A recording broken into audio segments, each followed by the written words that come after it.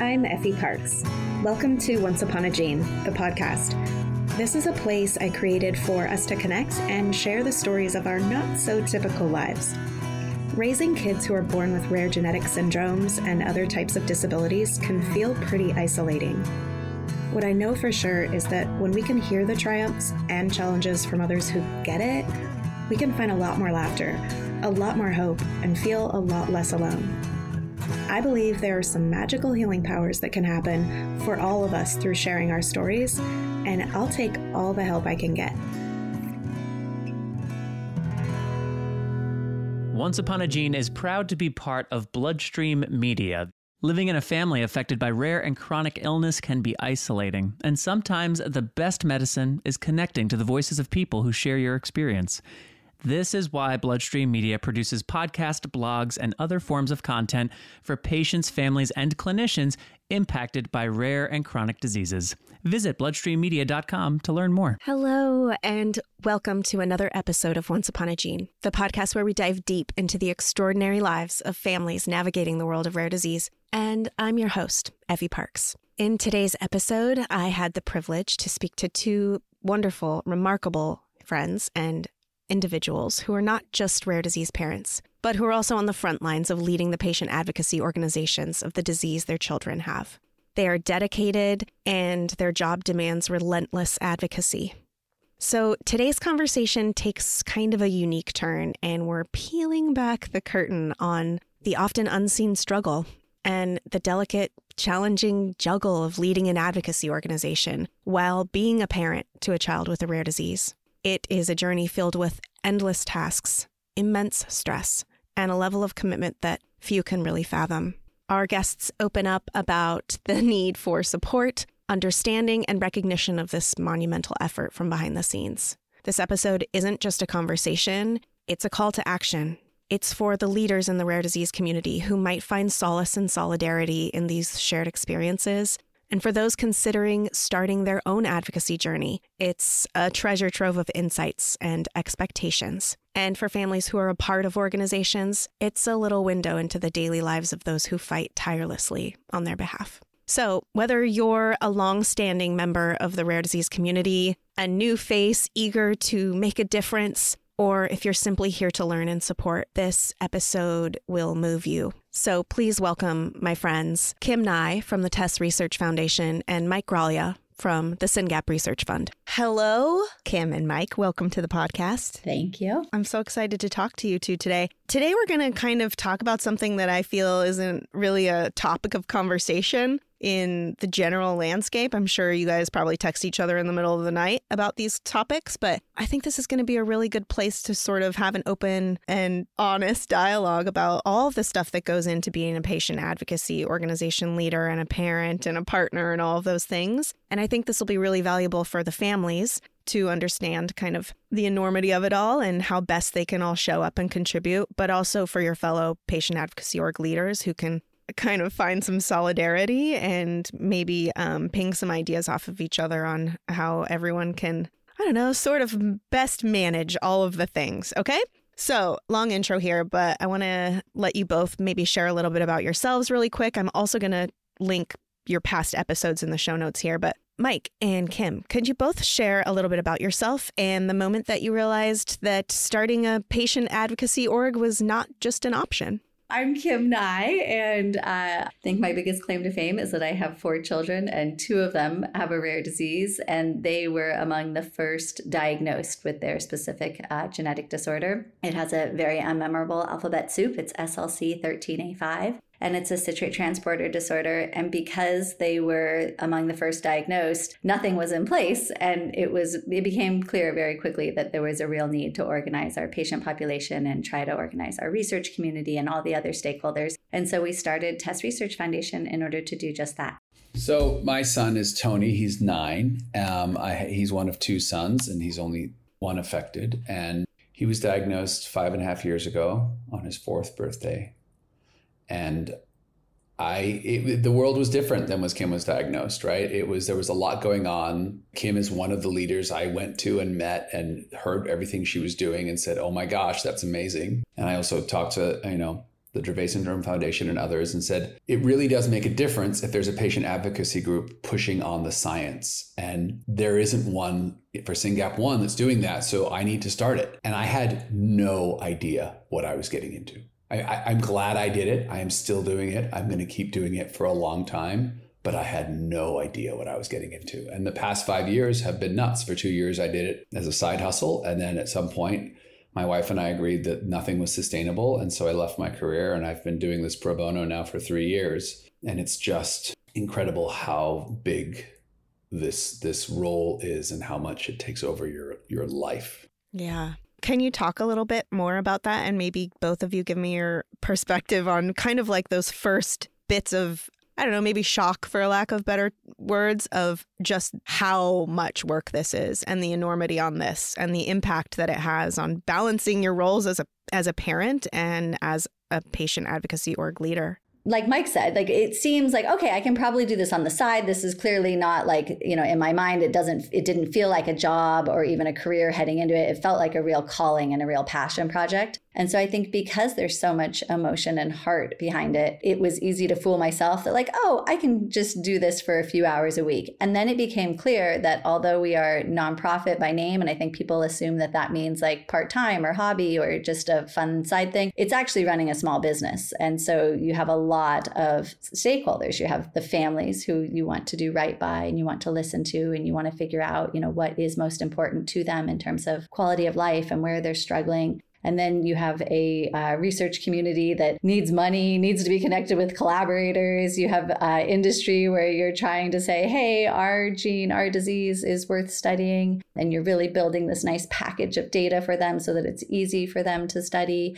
And then you have your donor community where you're trying to say, I know there are so many good causes, but can you see it in your heart to help support our cause? Because we're a really good one too. There's a lot of gratitude, but there's also just a lot of work. And there are, staff members that need to be paid and need to take vacation time. And so it very quickly becomes a full-time job that really seeps into every moment of your day. And because there's so much passion behind it, I find myself willingly, doing projects on weekends and evenings, even though I'm also doing it by day. So it's been eye-opening to see how much work there is to do and how much time that work takes to do well. Yeah, that's why I let Kim go first, because she says everything so well. I mean, just to simplify that, like intellectually, this is a full-time job, like as Kim says. And you have to remember the easy stuff, the lab experiments, the designing tools, the basic experiments, the scientists and the companies know how to do that. The scientists and the companies call us with the things that they're stuck on, right? So we are paying ourselves nothing, working on a shoestring, and multi-million-dollar companies and well-funded labs at prestigious universities call us when they get stuck. Just think about that for a second. And our job is to connect the dots and say, well, have you thought about this? And have you talked to so-and-so? And to really fill in those gaps, right? In rare disease, there's not enough resources, so the gaps are huge. And the patient advocacy group, the way I increasingly think about it, is we just sort of are the glue that goes in and fills all those gaps and stretches ourselves out to connect the clinicians and the researchers, the industry, the funders, the investors. We have to talk to all of these constituencies and get them to talk to us. And that's just half of it, because the other half is Kim said passion, and I say heart. Like, we have our own sick kids, we have our own families, and we have to be effective in our job and to speak credibly for our community, connect with that community, which means we can go from a call with an investor in the morning who's like, explain to me why I would invest in this SYNGAP1 company, to a lab who's like, I can't keep working unless you give me $150,000, to a mom who is just diagnosed and is freaking out, to a board member who wants to know why their project isn't done yet. That can be one morning. And then you turn around and your kid's screaming and you're like, I'm doing all this work to help my kid, but right now my kid just poured a bottle of ketchup all over the floor, did something else insane because I wasn't paying enough attention to them. There are moments when I'm just like, oh, am I really doing this the best thing for my kid right now? And you go from this very heady intellectual endeavor to a real existential moment of, am I a good parent or spouse, or am I taking care of myself such that I'm going to last long enough to see any of this work through? And it's just the struggle is intense sometimes. Mike, you just said so many things there that we could put pins in. And thank you for that visual of the glue. I think that's really helpful. But yeah, even down to the basics, right? Of like the daily realities that we're all living and that you're feeling on top of kind of holding all of these planets in the air. I wonder if both of you can maybe expand a little bit on some of the unseen challenges and like the behind the scenes challenges that you're facing in your advocacy work that most people just really aren't aware of. Sure. I mean, I think Mike explained it so well. There's that guilt pang of if you're fighting this battle for your entire community, are you handling the home front, well enough? I think people assume that I have this like extra bandwidth than they do at home, right? But really, like what I'm facing at home is very similar to what a lot of our families are facing at home. And that is a lot. And so trying to, tell them I will try to lead our organization and be, an upbeat, fearless leader, but I'm also, facing the same things each and every one of you are. Like I am one of you. And I think that sometimes that gets forgotten by our community because we all so need someone who is like fighting for us. And I am so honored to be one of the people fighting for our community. But it is still a challenge at home. And it's a changing challenge. We're all kind of in our own place on this journey. And for me, that has been an evolving place. I now have a daughter who is about to turn 20. So really we're in this transition to adulthood. But I very much remember what it was like in those baby phases. And so it's been a never ending education, but it's also had its own, trials and tribulations every step along the way. I would add to that. So everything, I agree 100% with everything Kim said. I think people somehow think, we live in a culture of superheroes, right? So people are like, oh, you're a superhero, so you can do this. It's like, actually, no, I'm not a superhero. I'm a dad, and my kid gets mad at me, and my other kid is mad that his brother is sick. And there are days when my resources are just low. And yet I feel like when you get that random message from a parent who is facing some new crisis, like reflexively, they reach out sometimes to me because I'm the leader of our organization. And they say, Mike, how do I deal with this? And I have to respond to that, and I have to give them my attention. And hopefully I can connect them with someone else in the community who can help them because I've got to go to a meeting or whatever it is I'm doing. The emotional demands of this role just grow as the community grows. And the thing I think about a lot also is there are times when I come out of calls with parents and I'm just like, wow, I really need to let other people have these calls, because you're sitting there feeling what these newly diagnosed families are feeling, or even not newly diagnosed families who are going through some kind of crisis. And you have to sort of support them and then walk away and take a breath and push forward. And I'll give you a very concrete example. Like right now we are getting ready for our conference, and we're scheduling family day. And there was a bit of a discussion around, okay, Mike, we need to have the family day just be family support. We need to make sure all these families connect with each other and talk to each other and blah, blah, blah, blah, blah. And I'm like, okay, we can do that. And we also need to talk to them about registries and clinical trial readiness and, what studies they should sign up for. And people were like, oh, but we're always talking about that. And I'm like, yeah, but we're always talking about that because the only way out of this is better medicine, right? Like there's so many families experiencing so much hurt, and those are just the diagnosed ones. There's thousands more of undiagnosed families who are going through these same trials and tribulations. And our focus must be on better medicines. And it was, people were very passionately telling me, no, Mike, we should just do family support. And I was like, that doesn't get us over the finish line. And it was a really hard discussion. And frankly, it's still ongoing. I don't know. We get pulled in so many directions. And I feel like our communities don't really understand what we're doing on the industry side. And the industry side definitely has not fully internalized our roles. Because I was at a conference last week and someone's like, so you run a patient advocacy group. And it was just a very nice person. They're just like, so what do you actually do? Like they just couldn't imagine that there was enough work to fill a day. And that's when I think, Effie, I called you about this episode. I was like, oh, I do a lot. just so hilarious. I mean, really, I can imagine your face in that moment. It was probably half open and you were probably doing your blinking thing really fast. Oh my God, I don't know where to begin with that one. I don't know, Kim, what do you think? Yeah, Kim, what about the emotional toll that this work takes on you personally and what is maybe not visible to others? Yeah, absolutely. I mean, we're developing drugs that are cutting edge. So for, our community, we're developing a gene therapy drug. And it's a drug that our community has a ton of hope invested in, right? Like this is our clearest path towards changing the trajectory of this horrible, horrible disease. But it also comes with risks because it is cutting edge, because we are among the first, doing things like this. And, my we includes Mike and all the other patient advocates that are, out there listening, and you, Effie. I mean, all of us, we're really at the forefront, I think, of some of these precision therapies. And that is exciting, but it's also scary. And I think for me, it's a lot about balancing that risk versus reward. And that for me is an ever-changing line. This summer, we had 3 little girls pass away in just a few weeks span. They were 1, 5, and 10. I mean, they were just babies. And, I think I've been so scared of getting this drug exactly right that I sometimes forget that there is an immense urgency. Like our kids are literally dying. And so it's really balancing out, that pacing, that urgency with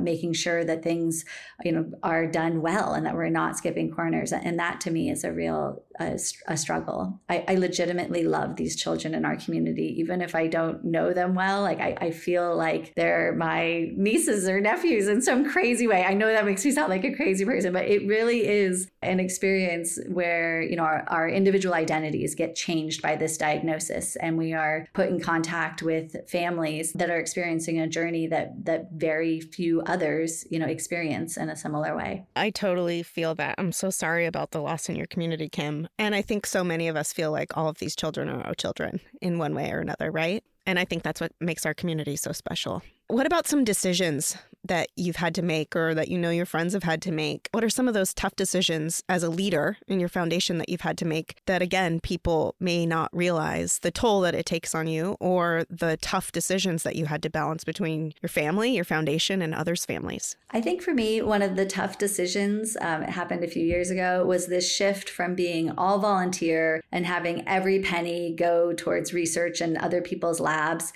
to instead having like a full-time scientific director at Test Research Foundation and having, inside staff and becoming a more professional organization. But that also meant changing how we had traditionally funded things. And, for us, we have been very lucky in the sense that we've been able to get grants that cover that internal capacity through Chan Zuckerberg Initiative and PCORI. But that for me was a big change mentally. It was a big change in terms of the messaging, I think, to our board of directors and to our families and even to other researchers. But it's been the best decision we ever made. Like it really has helped us continue to run this marathon at a sprinter's pace.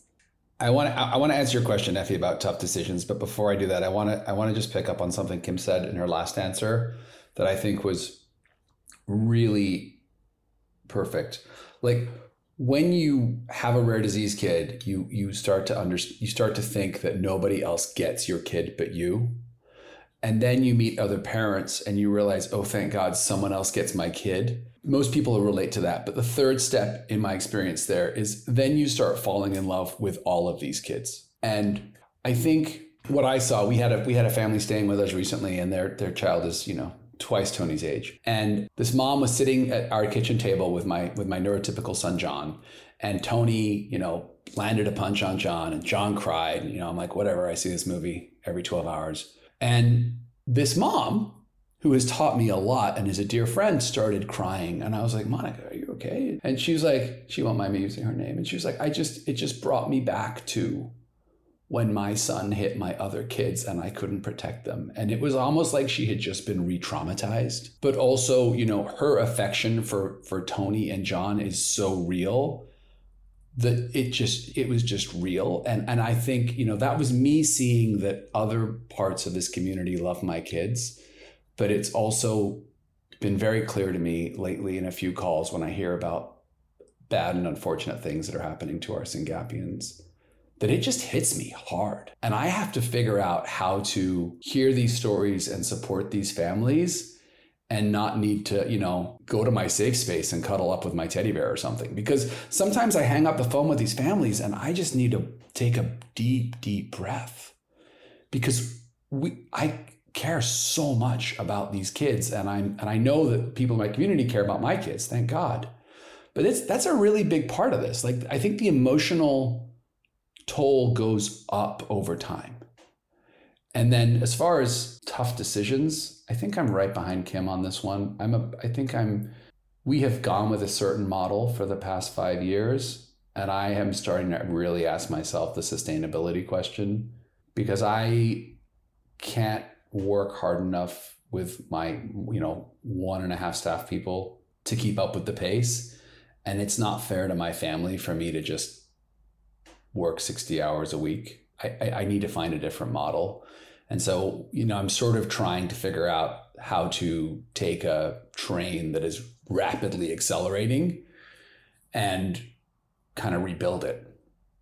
And that's the thing I'm getting stuck on right now. Yeah, I'm feeling you from Ezzy getting punched last night and having this conversation with her about it, to the point about the organizations setting it up more of like a professional organization or a business model where there are employees and people are accountable and you're not just relying on everyone's best efforts and showing up because they care, but making it more of a model. I think it's definitely becoming more accepted, right? But do you feel like there's still a little shame or some apprehension by org leaders to not go into that model for one reason or another? Yes, I think that nonprofits are expected to have this incredibly high percentage of their funding go towards their program. And I think that there is this thought that if you have someone helping with development or, administration or science, that somehow that is a misuse of funds. You're going to suddenly dip below that, like 90% is going towards our mission. But I would really argue otherwise. Like, I would argue that the salary that we pay to a scientific director goes a lot farther than giving out like one additional research grant in another lab. And I think even if we pulled the labs that we, are funding or work with, I think they would say the same at this point. So I hope we can get to a point where donors and, families and boards and everyone can understand that that your money is actually well spent by having a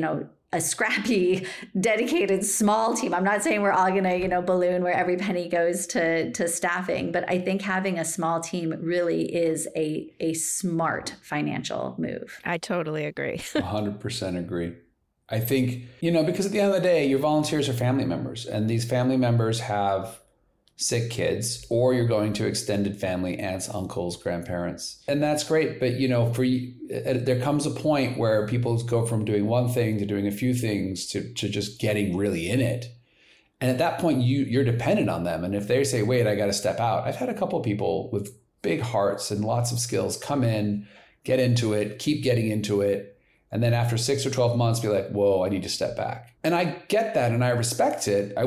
I can't do it myself. I don't feel like I have permission to do it myself, but I understand how they need to. But then they step back and I have this gaping hole in my organization. And so we are gradually starting to identify and fill roles. But I think there's a big conversation with boards. And the direct answer to your question, Effie, is, it's been nice to be able to say to donors for the past 5 years, every penny you give us goes to research. We are an all volunteer organization and I pay overheads. And we may keep doing that for a little while, but I think the ethos needs to change, because when I started this, I really thought, this is a key step for me. When I started this, I really thought we just need to put more money into the science and then it'll work. And I missed two big things. Number one thing I missed is actually, no, we need a patient advocacy group. We are not just a fundraiser, we are a connector. We are a bridge between industry and clinicians and researchers and investors. And what I missed is that the science doesn't matter if you can't get it to the patient, and you get it to the patient through the clinic.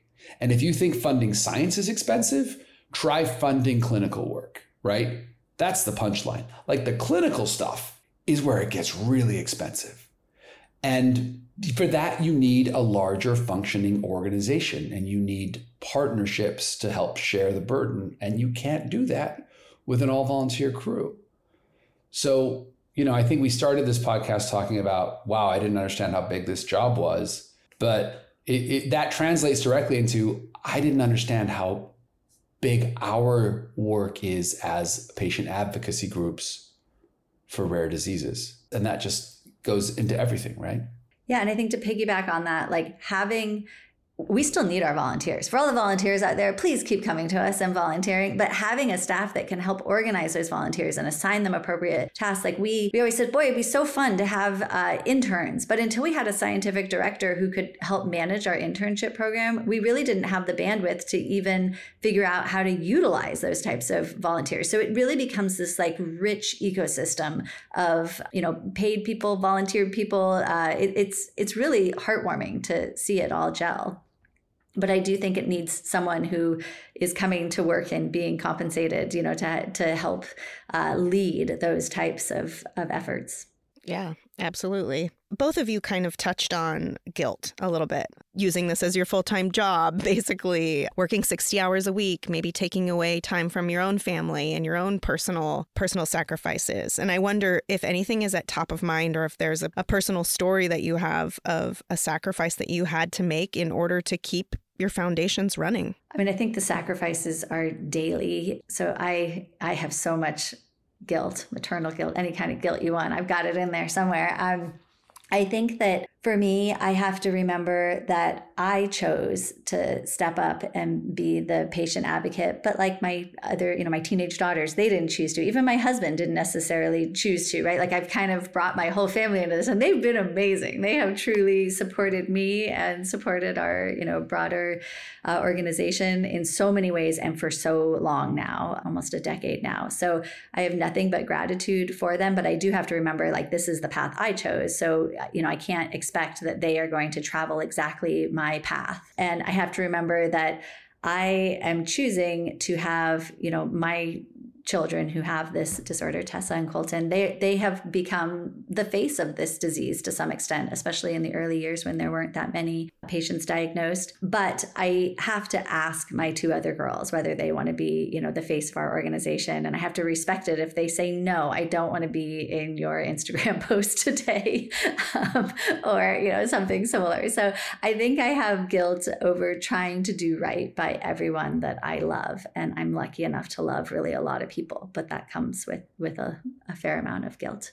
Just the beginning of Kim's answer, like the sacrifices are daily, like this just slowly creeps in and takes over your life. And for me, I mean, like Kim, I have a very supportive spouse who's very much behind this organization and help, encourage and has encouraged me every step of the way.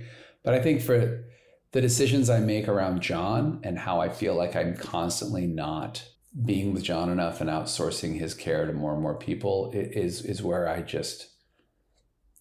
really feeling the challenge right now. And I was just thinking as you were talking, Kim, when you said a decade, like it was 5 years ago when we met. So, when I came to you and asked you and starting SRF, like you were kind of where I am now. It's sort of weird to think about, but it's not a specific decision.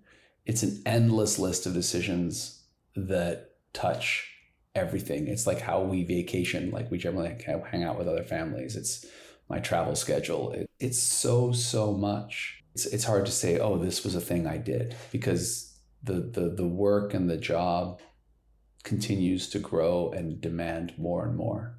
It sounds like both of you are kind of in a pretty profound time of reflection, which I think is really cool. But I wonder, looking back on your 5 and your 10-year journey, that what are some of those key lessons that you've learned that you wish you knew at the beginning? And especially, what would you bestow on a new family entering our space? I think that for new families, don't reinvent the wheel where you don't have to. I think a lot of us start our own organizations because we're trying to rally our communities around a very specific cause, often a genetic disorder, but look for those opportunities to collaborate, to learn from, other groups. Whether you make the same decisions as them is up to you, but at least, take the time to try to not have to reinvent the wheel. I know that at this point, whenever we make a decision, I do like a quick, what I consider like key opinion leader analysis by just reaching out to some other, patient advocacy leaders and saying, hey, what'd you do in this problem? And that is so helpful. I don't know, Mike, what words of wisdom do you have for newbies? The thing I think about hearing you and I talk right now, Kim, is I think about like Pat Furlong and Marianne Maskus, right? Like the real giants who are so far ahead of us. And every time I hear Pat Furlong talk, including on your podcast, Effie, like I'm just like, wow, this lady has done so much. And like I say to my families, when they're diagnosed, I'm like, look, we're in this together for the rest of our lives. Like our kids we're in the same club for the rest of this game. So like really let's think about how we're gonna, think about getting, now that you know this diagnosis, this is my little speech. Now that you know your diagnosis, like, reorganize your life accordingly in terms of therapies and whatever. But then like, you don't have to start volunteering tomorrow. You can start volunteering in 6 months, and then let's think long term. And the single piece of advice I would give is that think long term. Every mom and dad is like, what can I do in the next 1 or 2 years to save my baby?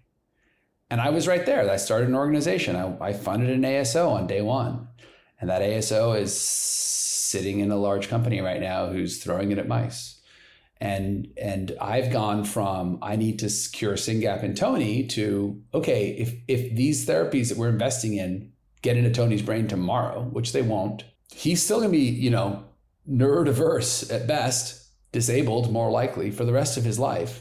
But I still need these therapies to reduce his suffering and reduce the burden on John when I'm gone, and be able to help all the kids who are diagnosed and who aren't around the world. So, the mindset you're in when you're panicking on day one is so different than the reality that is staring you in the face. And we have to think long term. I love what you said about the reality that you face right away and long term.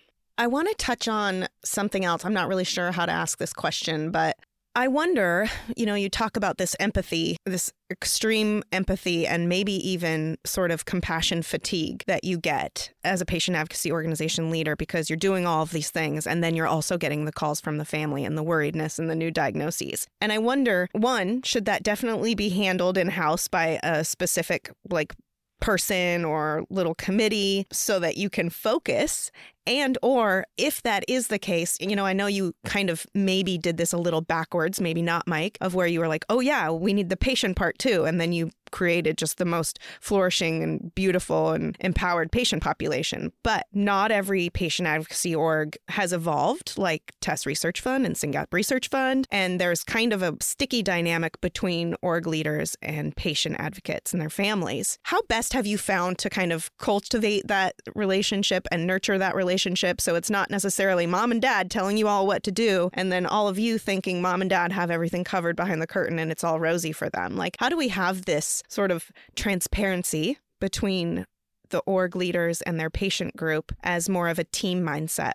That's such a great question. I think for me, we were really clear about what our organization was from the beginning, in the sense that we wanted to find better treatments, and we were really focused on research. So we didn't start out really as a patient support community. I think we've been so fortunate to grow into that, but we've had our support mostly as individuals. So when I join a support call or when I talk to another family, I feel like I'm very much there as Kim, as, a mom who has traveled down a similar path, maybe has learned some things, definitely has made a lot of mistakes, and I'm there to share that. I don't really wear my TESS hat in those situations because I'm not really qualified to give, professional advice about these hard things, but we try to find the correct supports. Like when one of the kids in our community passes away, we try to find bereavement supports. If, a family is really going through a specific struggle, we try to connect them with the leaders. So I definitely show up, but I show up as Kim each time. And I think that has served us well. And I've certainly learned a lot. And I've been so grateful to have the support of the other parents who can help me through some of these struggles as well. Yeah, I mean, I don't touch the support calls anymore. I used to host like a weekly meetup of families, and now I'm really grateful that there's some other people in our community who drive that.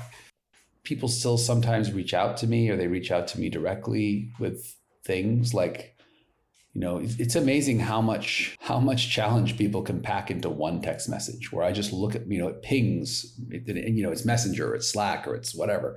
And you look at it, you're like, oh God. And so I just try to pass those to the people in my team who I'm so grateful to that want to take that on. But I think the question you really asked, Effie, is like the way I think about it is, how do you balance explaining to everyone what's going on versus this very knee-jerk temptation to be like, would you please just trust me on this one, right?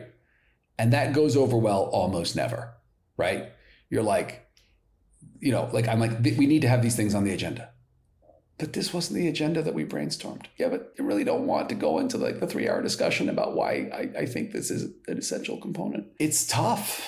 I mean, it's part of this struggle, and it's part of as the organization grows and as the disease becomes more enmeshed in the academy and industry with the partners, like the level of nuance and sophistication goes up accordingly, right? And then when you're having those conversations, the challenge is, how do you take an empowered community and invite them to keep going, right? Okay, great. Now you're a volunteer group leader. Okay, please go to this advocacy training, or please come to this meeting with me. And it's not going to make sense for the first few meetings, but eventually you'll start to figure this out. Like, this is like the most hectic slow motion movie I've ever seen. I feel like I'm constantly running around and responding to something that's urgent. But in actuality, I've been at this for 5 years and I do not have a new drug for a kid yet.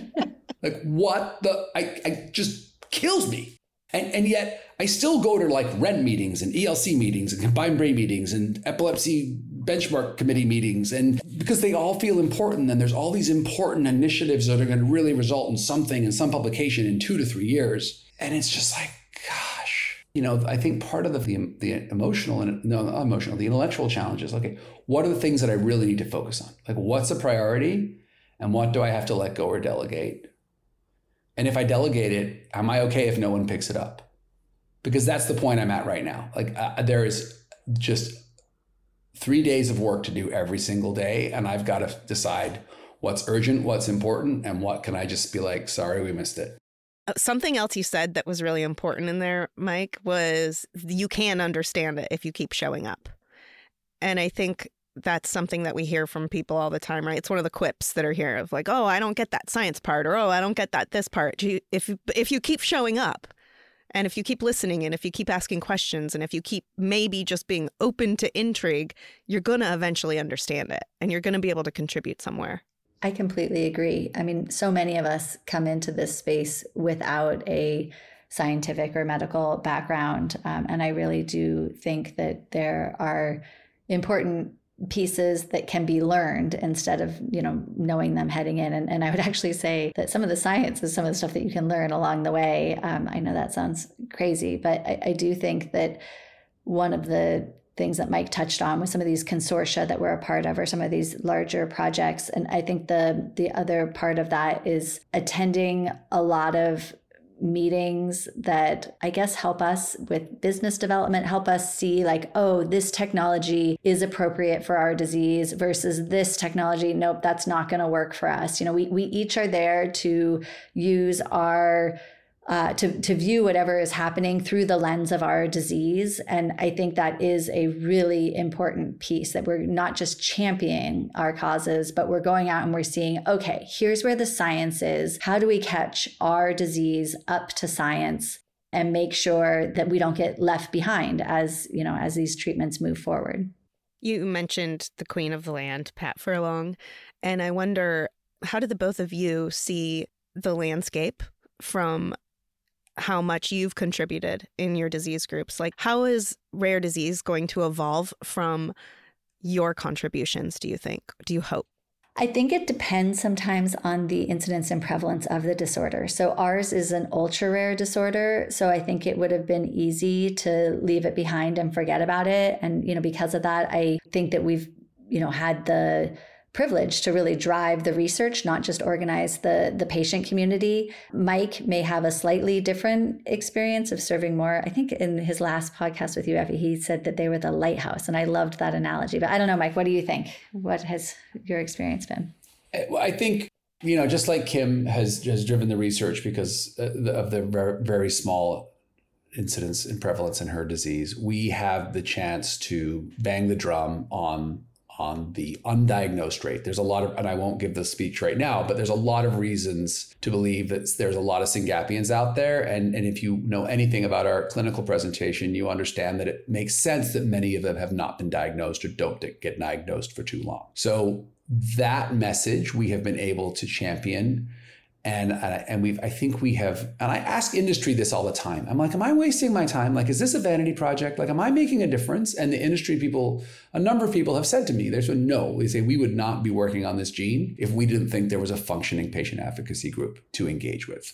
Because at the end of the day, if you have a great therapy and you have preclinical models, but you can't find and communicate with patients, you don't have a product. One of the things I keep saying to people, like having a functioning, respectable, effective patient advocacy group is an essential, it's necessary but not sufficient. It's an essential component of getting a therapy for a drug. These biotechs, which are risking millions and CEOs are risking their careers to work on our drugs, they need to know there's a patient advocacy group to work with so that they can not just find patients, but also learn from them, because the literature is by definition, years too old. And there's a lot more patients now. We know a lot more about the disease. And so I think one of the contributions of SRF will be that we have helped keep SYNGAP on the map. And we have given a lot of people the comfort they need to continue working on it. I have 20 different grants in flight right now. That's 20 different labs that are working on SYNGAP with our support. Right. So we don't know which of those postdocs will go on and what of those things will result in therapies, but that's a heck of a lot of work. And I think we have also, just as Kim very graciously and kindly, taught me a lot 5 years ago and keeps schooling me on a regular basis. I get a lot of phone calls and I give people encouragement and I tell them, these are the dumb things I've done. These are the smart things I've done. And how can I help? Because the other thing Kim just said that's exactly right is we're not just there as a sales and marketing team. Like, we are asking the question, does this make sense for a neurohaploinsufficiency with a broad phenotypic spectrum? Like, we are testing, because everybody who sends you a proposal to get a postdoc for 2 years to work on their technology will tell you how their technology will help your kids. But you've got to be discerning and go to scientists and others and say, does this make sense? Should this be one of my top 3? Or is this person just looking for, a warm body in their lab? And this happens. So, but I think the real contribution of SRF is A, we've helped others. B, we've been radically transparent, or I try to be with my podcast, and really just let people see everything we're doing. The other thing you said, Effie, that got me going was the future of rare disease. Like, I am amazed at how often I have this phone call with 2 young, driven, smart parents with a very sick kid with a disease no one's ever heard of, because there's only, pick some double-digit number patients in the world. Even if they have the money, which they don't all, there aren't right now enough labs to do this the old-fashioned way, right? Go find a lab, have them work on your one gene, get a therapy, blah, blah, blah. Like, we need platforms. We need things that scale. There are so many rare diseases, epilepsy, autism, ID. It's all getting fragmented into all these little monogenic causes, and soon it'll be polygenic. How are we all going to do it? We're all going to go fight over the same 25 scientists? That doesn't make sense. So I think, SRF has hopefully helped a few people. And I believe we have kept SYNGAP on people's radar and given people the comfort to do it.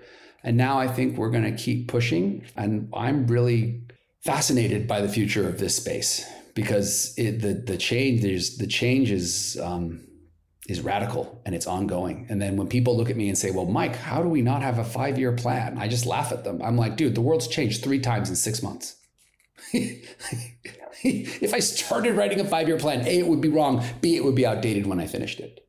Like, I'm working on a 1-year cycle here. And I really don't think people understand that, because you've really got to be paying attention to understand how quickly things are happening. Yeah. Kim, do you have anything to add on to that about the future?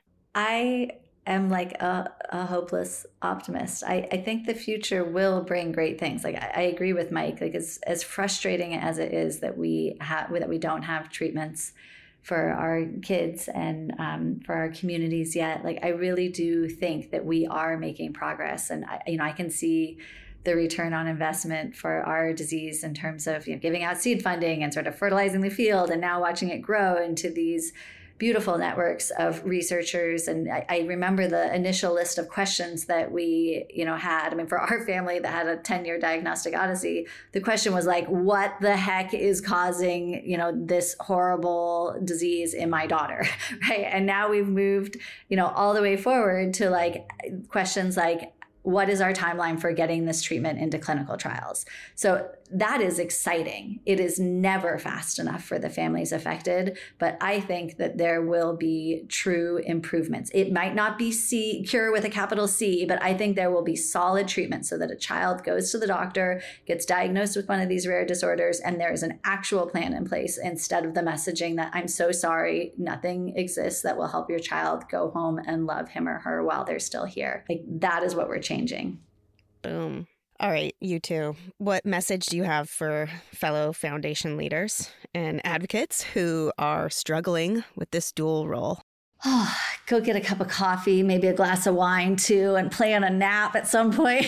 Like it's going to be an exciting ride.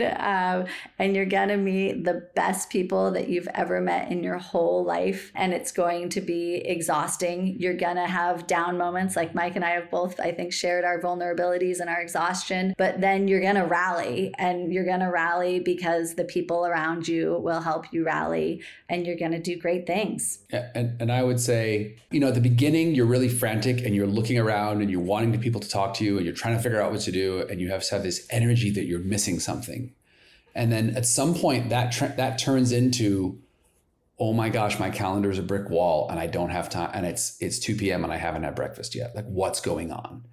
And so I would just say, protect your time, like focus on what really matters. And what really matters is your family and your health. And then the work of the foundation will evolve and just get out of panic mode and recognize you're in this for life and plan your time accordingly, because that is I have gone like a man on fire for 5 years.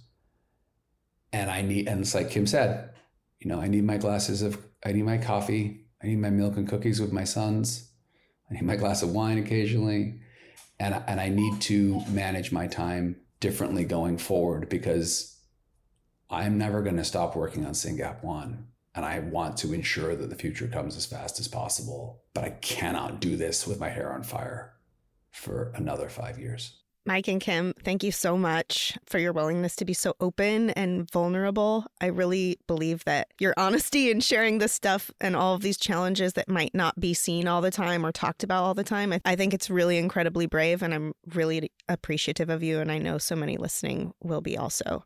And I know what an impact you have had and will have, and you're both just so special to me and our community. So thanks for being my guest today, and I love you both so much. Love you too, Effie. Thank you so much. Same here. I hope you've been enjoying this podcast. If you like what you hear, please share this show with your people, and please make sure to rate and review it on iTunes or wherever you get your podcasts. You can also head over to Instagram, Facebook, and Twitter to connect with me and stay updated on the show. If you're interested in sharing your story, or if you have anything you would like to contribute, please submit it to my website at effieparks.com. Thank you so much for listening to the show and for supporting me along the way. I appreciate y'all so much. I don't know what kind of day you're having, but if you need a little pick-me-up, Ford's got you.